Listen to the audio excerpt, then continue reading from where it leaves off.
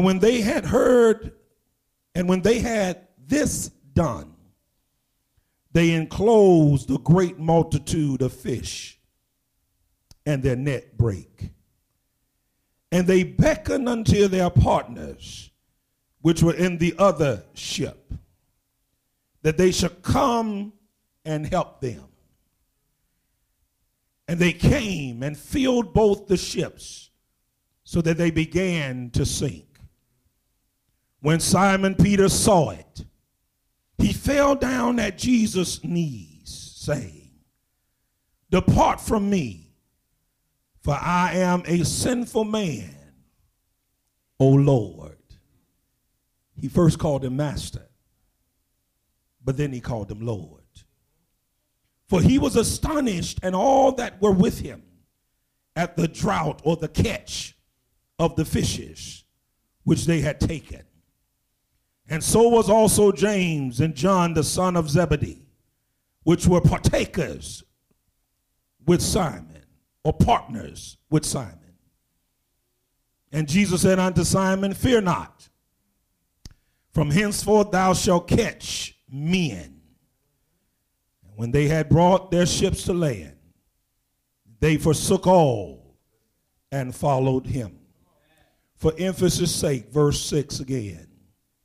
And when they had this done, they enclosed a great multitude of fish, and their net brake. You may be seated in the presence of Almighty God. I want to conclude the subject. And when they had done this. And when they had done this. Brother Johnson, we told the church on last week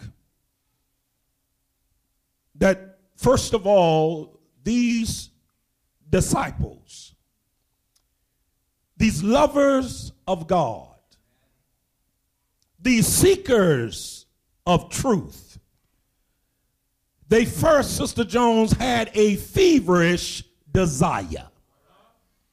Verses 1 through 3, they had a feverish, Tony, desire to be with Jesus.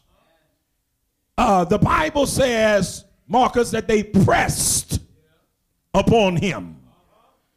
The word press indicates that there was a hunger, a feverish desire to be where Jesus was.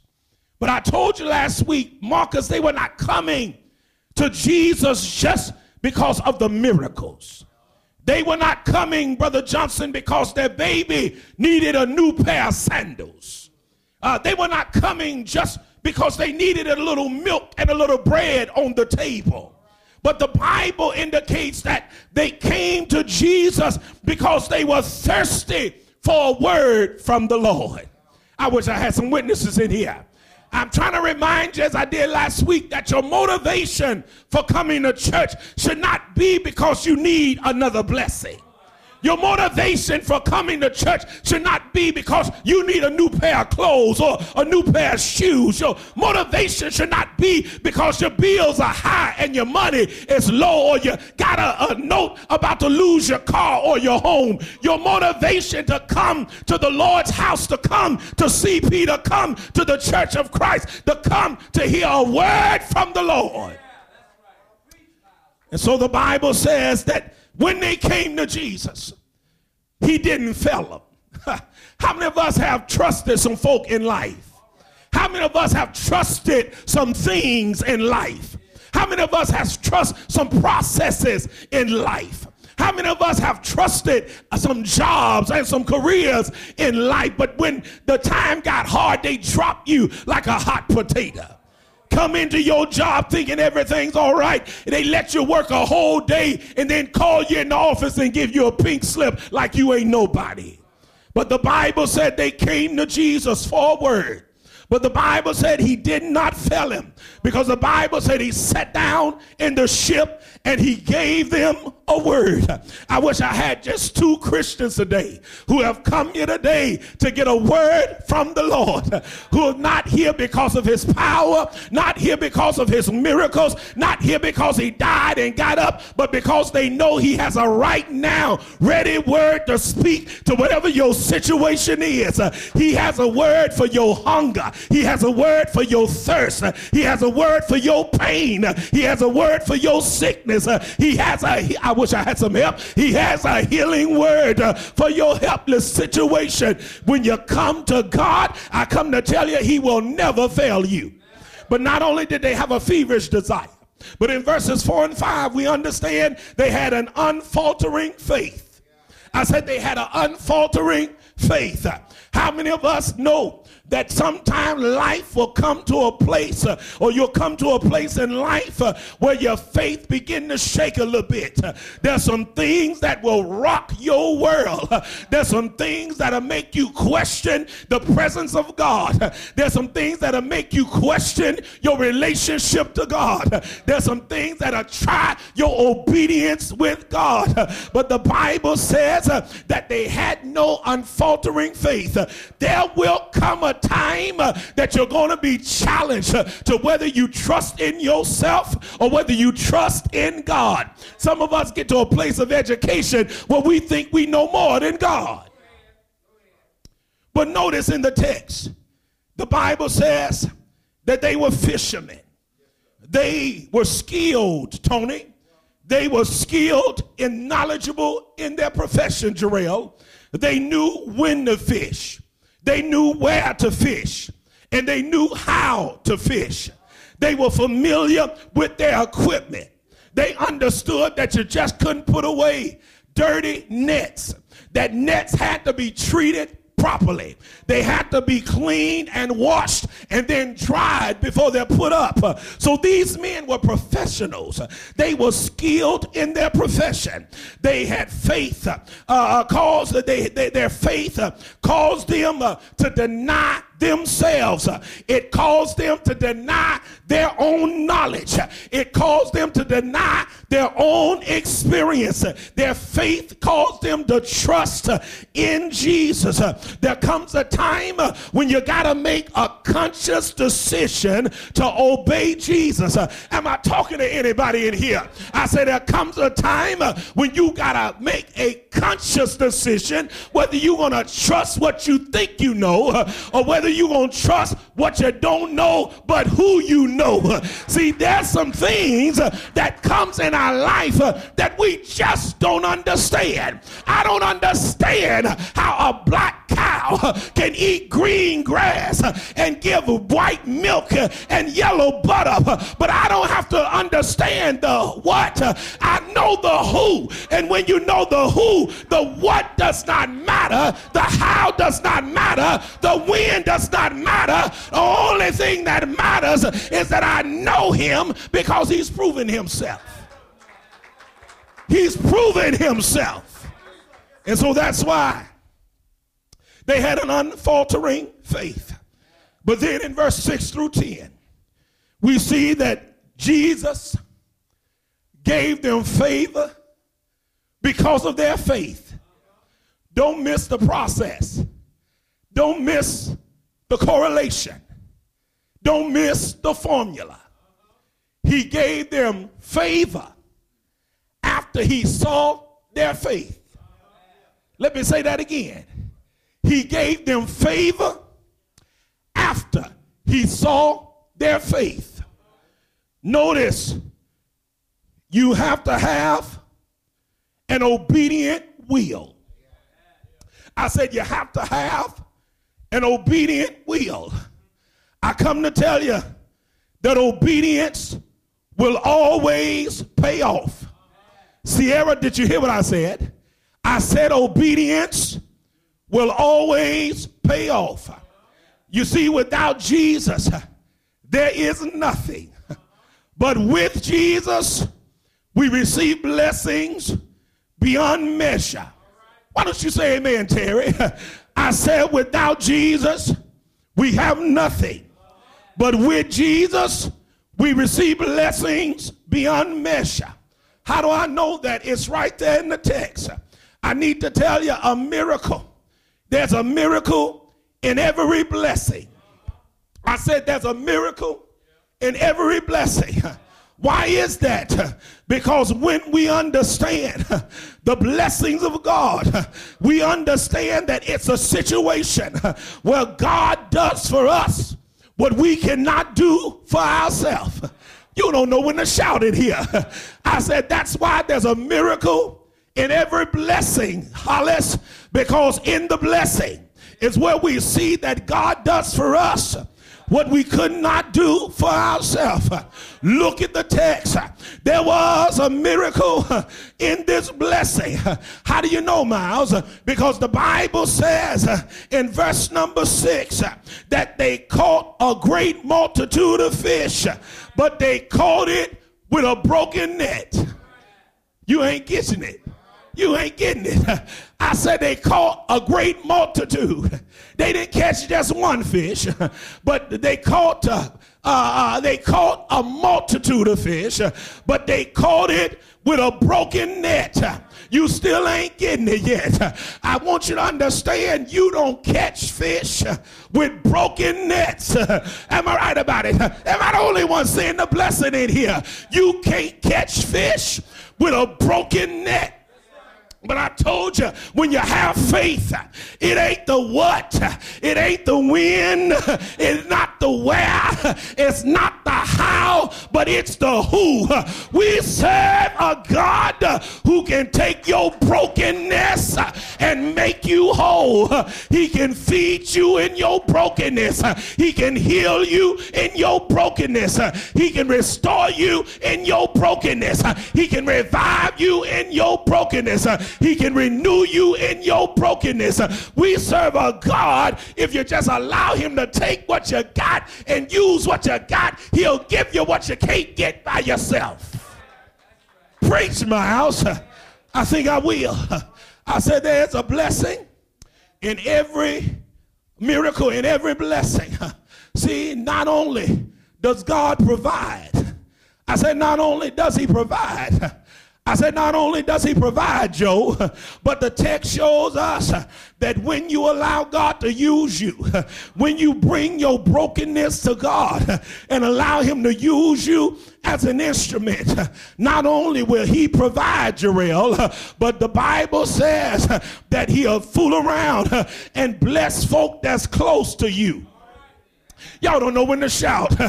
Sister Joan, let me preach to you a little bit.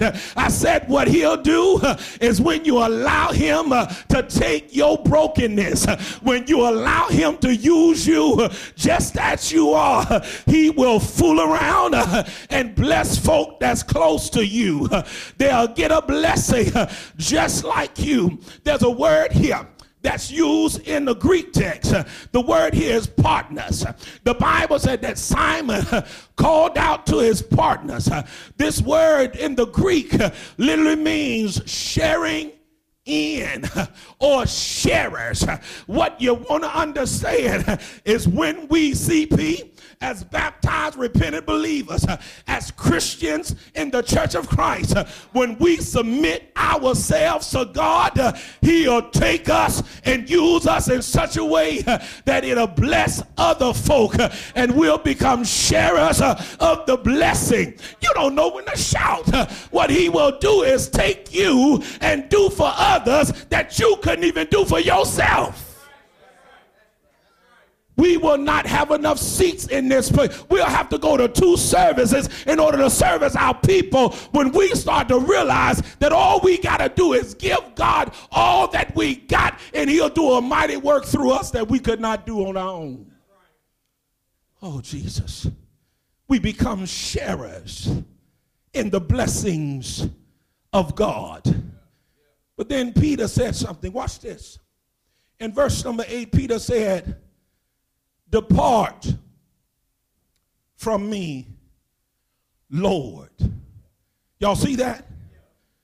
But in verse 5, he called him Master. In verse 5, Peter knew that he was somebody of superiority. The word master there in the Greek text literally refers to someone who is of a superior status. But then when it got to verse number 8, Peter knew him for his true identity. And he called him Lord. I want you to ask yourself your question. What is your relationship with Jesus right now? What is Jesus in your spiritual Rolodex? What title is he listed under? Do you simply know him as a great master? Or has he truly become your Lord?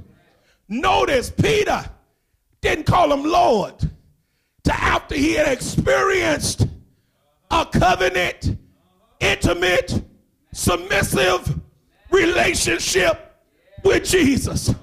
You ain't got the right to call him Lord if you have not submitted your will to his will. You ain't got the right to call him Lord unless you have trusted him beyond your brokenness. If you're not turning to Jesus in your broken condition, you ain't got a right to cry out and call him Lord. Oh, Jesus. But then there's something else. I'm almost done. Look at verse 10. Look at verse 10.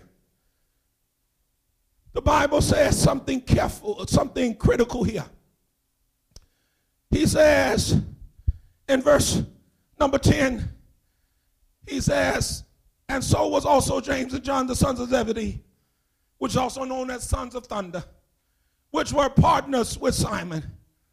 And watch this. Jesus said unto them, unto Simon, fear not, from henceforth thou shalt catch men. Let me hear you say, catch men.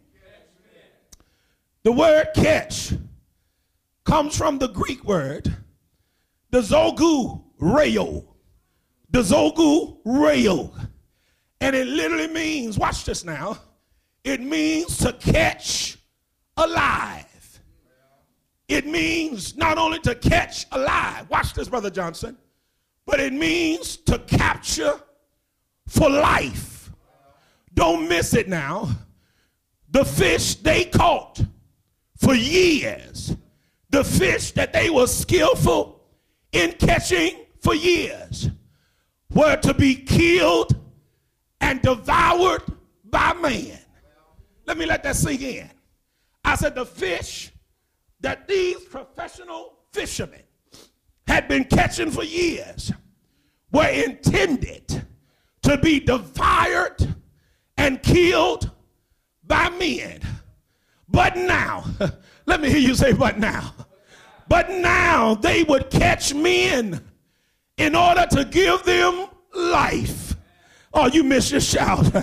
I said they were catching fish to kill them. But Jesus says, I'm going to use you to not catch to kill, but I'm going to use you to catch and give life. I need to talk to some high-minded, sedity, self-righteous, nose in the air Christians who done got your walk together. You don't no longer hang in nightclubs. You don't no longer drink whiskey. You ain't no longer jumping from bed to bed. But you got nerve to look down on somebody else. I need to remind you that we serve a God who is able to save us and change us from being killers to being catchers. Catchers for life. You ain't got no business every time open your mouth condemning and killing folk. You ought to be catching folk to give them life. Oh, praise God. But then finally, I'm almost done. Then the Bible says something interesting in verse number 11. The Bible says they continued to follow Jesus. But before they continued to follow, watch the process. The Bible said, number one, before they followed, the Bible said they forsook all. Is that in your Bible? They forsook all. The word here is aphiemi. Aphiemi is the Greek word for forsook. The Bible says that it means to send away. It means to leave alone. It means to let go. It means to release. What are you saying, Peter? All Jesus is trying to get you to understand is that before you can follow him, there's some people that you need to leave alone. Before you can follow I'm closing now. Before you can follow Jesus, there's some places that you need to leave alone. Before you can follow Jesus, there's some things, I wish I had some help, that you gotta leave alone. There's some folk that you gotta let go. There's some stuff you gotta release. You can't do one without the other. It ain't no way in the world you can follow Jesus without releasing the world. Am I right about it? I know I'm preaching. You ain't got to say amen. But the Bible said they didn't just release.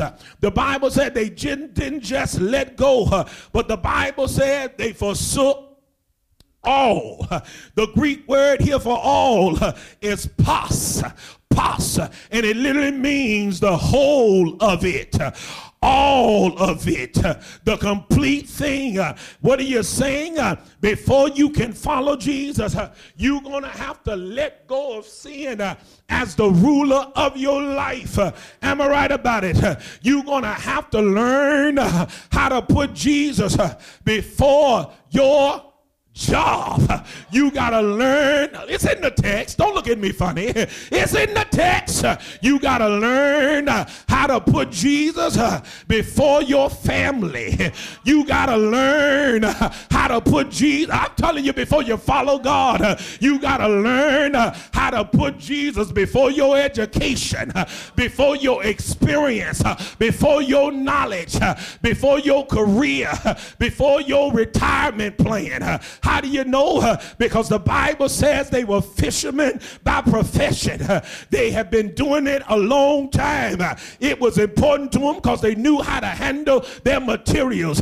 It was important to them because they cleaned their nets before they put them up like good fishermen would do. But the Bible says that when they saw Jesus and experienced the working in their life, there was something about the miracle that made them understand the master. There was something about the miracle that turned the master into the Messiah in their own understanding. And so the Bible said they followed Jesus. The word here literally means that they accompanied Jesus. The word means that they attended to Jesus' will. I come to tell you, you cannot do a great work unless you are committed to the will of Jesus. You can't do what Jesus wants you to do if you're not following Jesus, and you're sure not going to follow him if you don't first release the world. Following what, Brother Miles? What did they follow in? Look at the text. Look at the text. It'll show you in verse 12 that he went on doing the Father's will. So if you're really going to call yourself a Christian, you got to be busy doing the Father's will. And I come to tell you, mountains can be moved with faith when you got faith in God.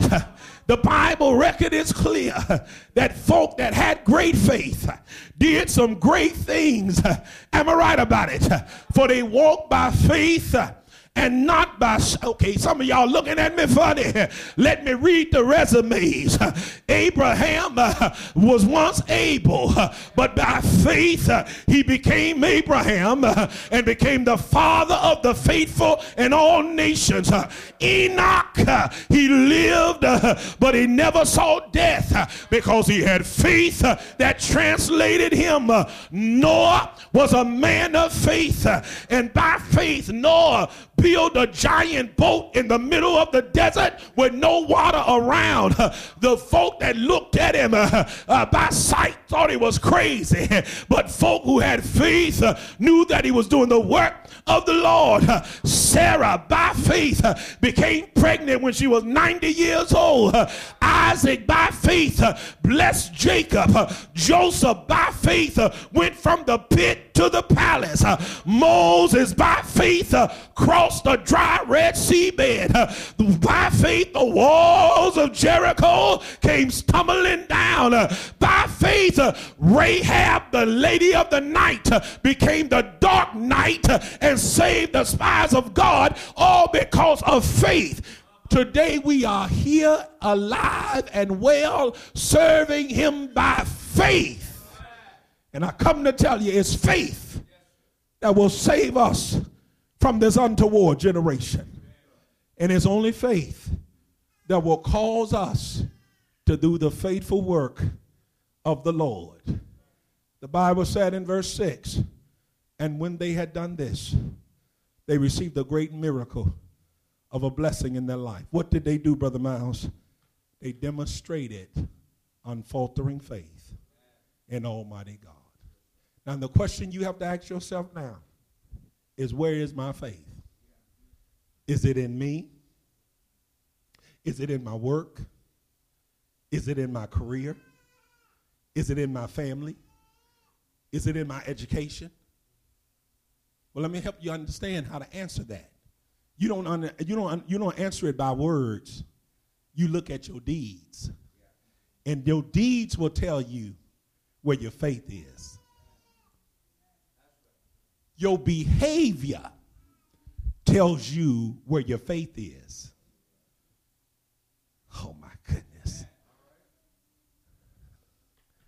The Bible says, where your treasure is, there will your heart be also. See, what you put your time, talent, and treasure in is where your faith is. You can't get away from that.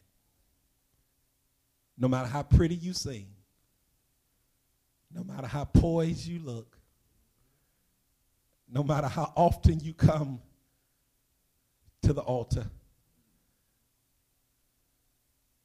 talk is cheap. God knows us by our faith. And the Bible is clear. It said, when those who are true seekers of God surrender, even in our brokenness, surrender to God, he will take us in our brokenness and work a miracle in our life. And that miracle should provoke us to want to follow Jesus for the rest of our lives. What will you do this morning? Will you shake another fist of rebellions in the face of God and say no to Jesus? And leave here today and go back to your same old ritual. No Sunday school, no Bible class, no faithfully communing, no faithfully singing, no faithful giving, no working in any ministry. What are you going to do? Are you going to go back to the norm? Or are you going to rededicate your life to the Lord? Now, listen, I'm telling you, God is intelligent. Let me just help us understand something. Can I remind us something? God is intelligent. See, crying and sobbing don't mean nothing to God. He's going to look at your heart. And he's going to know your heart by your work. You got to change your mind before your behavior will change. And the miracle of God, the blessings of God in your life is designed to make us to become closer to the Lord. and do what the disciples did and forsake all others and follow Jesus. Because he will not be second. He won't do it. He's not going to play second fiddle. I told you he's not going to be that side chick. No, he ain't going to do that. Now, I know that there's a lot of benefits for the side chick.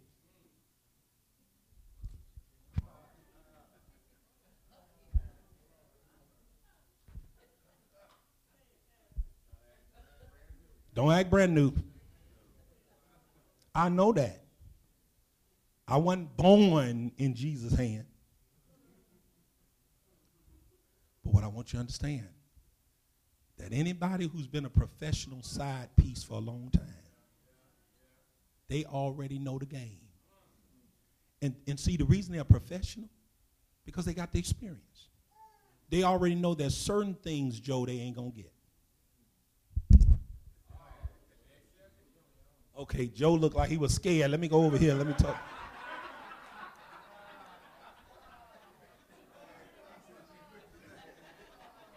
Joe was looking like, Brother Miles, would you move on somewhere? Would you just...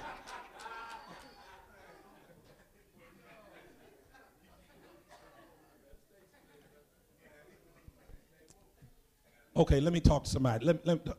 Fabian. Oh.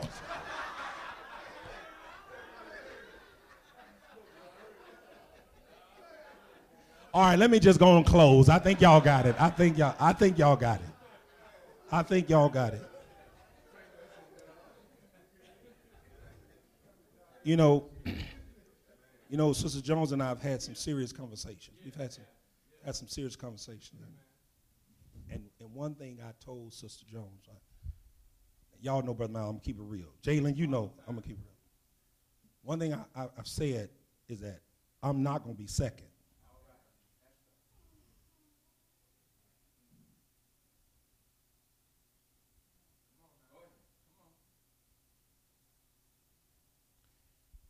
We have to learn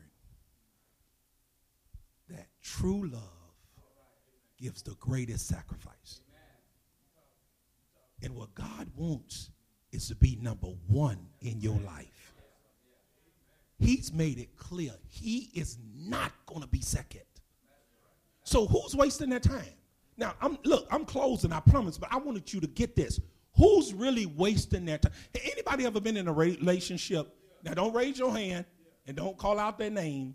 And don't call them or text them and cuss them out after today.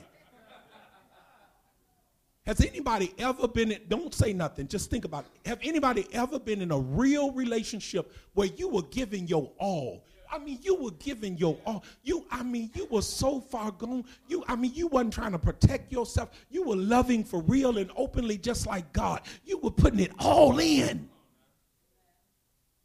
But that no good scoundrel wasn't loving you like you were loving them. They weren't even close to your level. But they played with your heart.